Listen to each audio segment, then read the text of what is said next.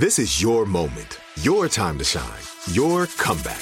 You're ready for the next step in your career, and you want an education employers respect. So you're not just going back to school, you're coming back with Purdue Global. Backed by Purdue University, one of the nation's most respected public universities, Purdue Global is built for people who bring their life experience into the online classroom. Purdue Global, Purdue's online university for working adults. Start your comeback today at purdueglobal.edu. Welcome to Aaron Mahnke's Cabinet of Curiosities, a production of iHeartRadio and Grim and Mild. Our world is full of the unexplainable. And if history is an open book, all of these amazing tales are right there on display, just waiting for us to explore. Welcome to the Cabinet of Curiosities.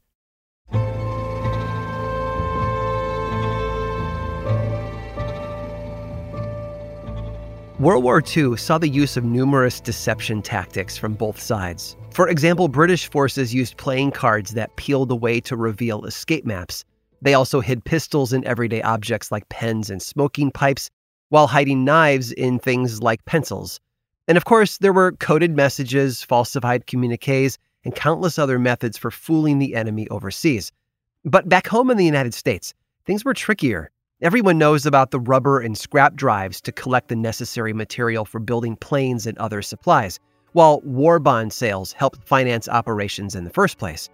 But when it came to building the planes themselves, America needed to keep things on the down low, far from the prying eyes of the enemy. And to do that, they constructed the aircraft in Seattle, Washington. Now, Seattle is situated on the Puget Sound, an estuary leading out into the Pacific Ocean. It's not exactly safe from battleships, submarines, or fighter planes, but that was where Aerospace Corporation Boeing had set up shop in 1906. They were responsible for building B-52s and B-17 bombers, producing as many as 300 of the latter each month by 1944. But in order to keep up with the demand of the United States military, Boeing needed to expand. Its first plant, creatively called Plant 1, was a bit behind the times, so the company built out 26 acres of land in Seattle to accommodate a brand new production facility, as well as a town for its workers to live in. The new plant, called Plant 2, incorporated more modern amenities with state-of-the-art assembly lines to keep things moving smoothly and efficiently. And the town itself was also quite impressive, with well-manicured lawns and modern houses. The streets even had tongue-in-cheek names like Synthetic Street, and from a distance it looked like any other town. And that was the point, because despite its unassuming appearance, it was never meant to be lived in. In fact, if anyone got close to it, they might have noticed that the houses were a bit too small and unfinished. The streets were a little too narrow, and the trees, well, they didn't really have any leaves on their branches. You see, Boeing hadn't actually built a suburb for its workers. It was just a clever disguise for an airplane plant, which resided 40 feet below. MGM art director John Detley had been hired in 1942 to help the company fabricate a town to hide their operations. Detley had worked on films like Another Thin Man, starring William Powell and Myrna Loy, as well as the Judy Garland and Mickey Rooney film, Strike Up the Band. He was very familiar with building convincing movie sets, and this would be his best and most important work yet. He and his team got to work mocking up houses just over half the size of normal homes, and he only built their shells. The dwellings weren't furnished or even finished. They were shaped like suburban homes, and that was enough. The grass was made of burlap and canvas, which was also used to rig up some 300 trees. To make the canopies of those trees, he covered chicken wire in tar and then coated the wire with chicken feathers to give the treetops the appearance of being leaf-covered. They were then spray-painted green. Meanwhile, below the faux streets of Wonderland, as it was called, 30,000 men and women kept things running, working tirelessly to produce B-17s, B-29 super fortresses, B-47s, and more. In the event that enemy planes managed to reach the West Coast looking to attack the plant, the only thing pilots would see was just another quaint American suburb, all thanks to Detley's Hollywood handiwork. Luckily, the fake town was never attacked. Boeing continued to produce planes there throughout the duration of the war without interruption. Afterward, the false houses and trees were dismantled, while the plant below them continued to be used through the Cold War. It was finally all torn down, in 2010. And for the fake town and the factory it sat upon, that, as they say in Hollywood, was a wrap.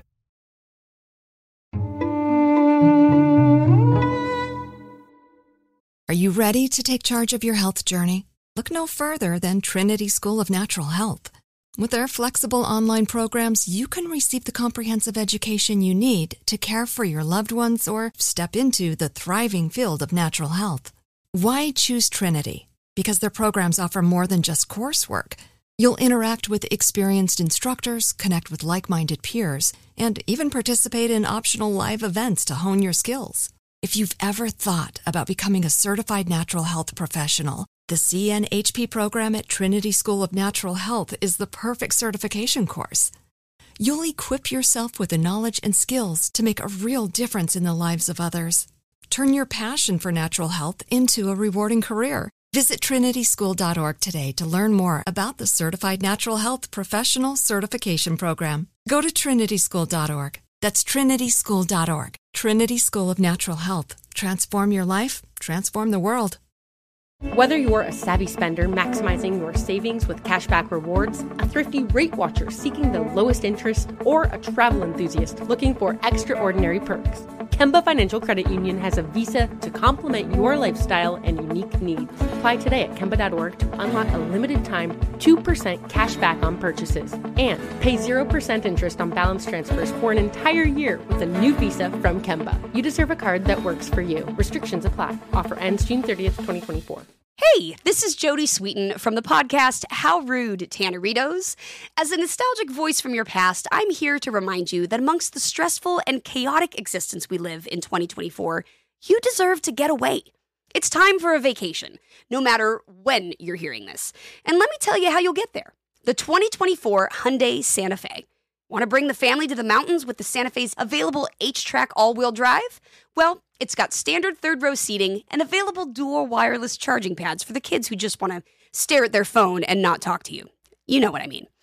Visit HyundaiUSA.com or call 562-314-4603 for more details. Hyundai, there's joy in every journey.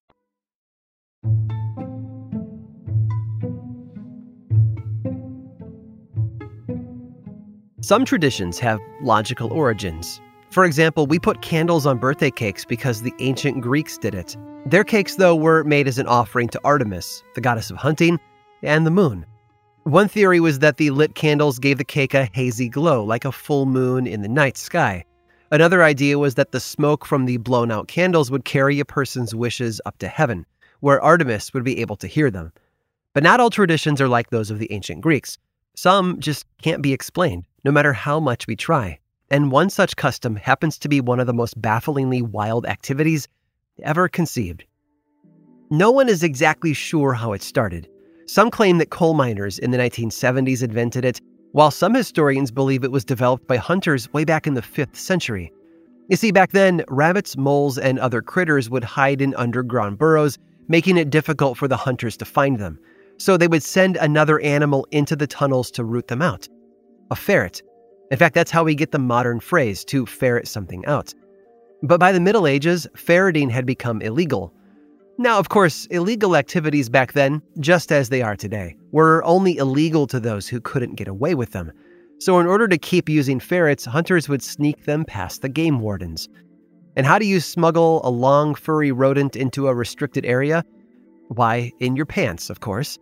After that, the practice changed into something entirely different. How exactly? Well, those details are a bit fuzzy, but it became a sport called ferret legging. The rules are quite simple. A competitor stands before a panel of judges with his pants tied at the ankles. He then places 2 ferrets inside his trousers and tightens his belt at the waist to keep them from getting out. The goal, and yes, I promise there is a goal here, is to last the longest as the ferrets clamber from one leg to the other. None of the ferrets may be sedated, and they must have all of their teeth and claws intact. Oh, and the competitors aren't allowed to wear underwear. Among the earliest players of the game were coal miners in Yorkshire, England during the 1970s.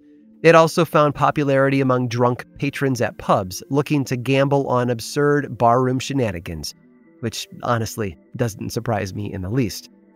Now, at first, contestants could only last about 40 seconds before having to remove the ferrets. Eventually, they were able to stand the sensation for over a minute, and even go as long as an hour and a half. But according to the record books, the longest a person has been able to last with ferrets in his pants, a sentence even I never thought I'd have to say out loud, is about 5.5 hours.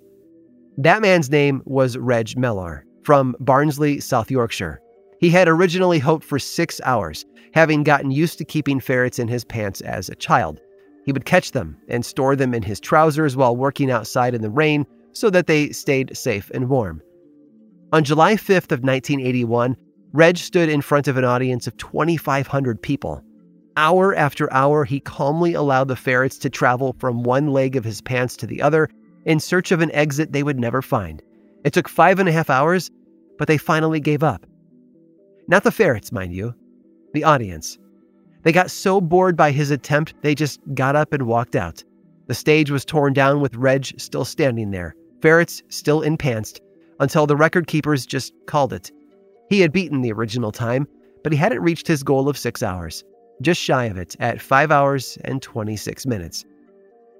As the years went on, ferret legging, like the bell-bottoms the animals had been contained inside, fell out of style. Although from 2003 to 2009, it was actually part of the Richmond Highland Games and Celtic Festival in Richmond, Virginia. It was a sport unlike any other, and its existence made no sense. But for those who played it, ferret legging was a solid test of their endurance, their tolerance for pain, and of course, how much they'd had to drink. Curious? You better believe it. I hope you've enjoyed today's guided tour of the Cabinet of Curiosities. Subscribe for free on Apple Podcasts or learn more about the show by visiting curiositiespodcast.com. This show was created by me, Aaron Mahnke, in partnership with How Stuff Works. I make another award-winning show called Lore, which is a podcast, book series, and television show, and you can learn all about it over at theworldoflore.com. And until next time, stay curious.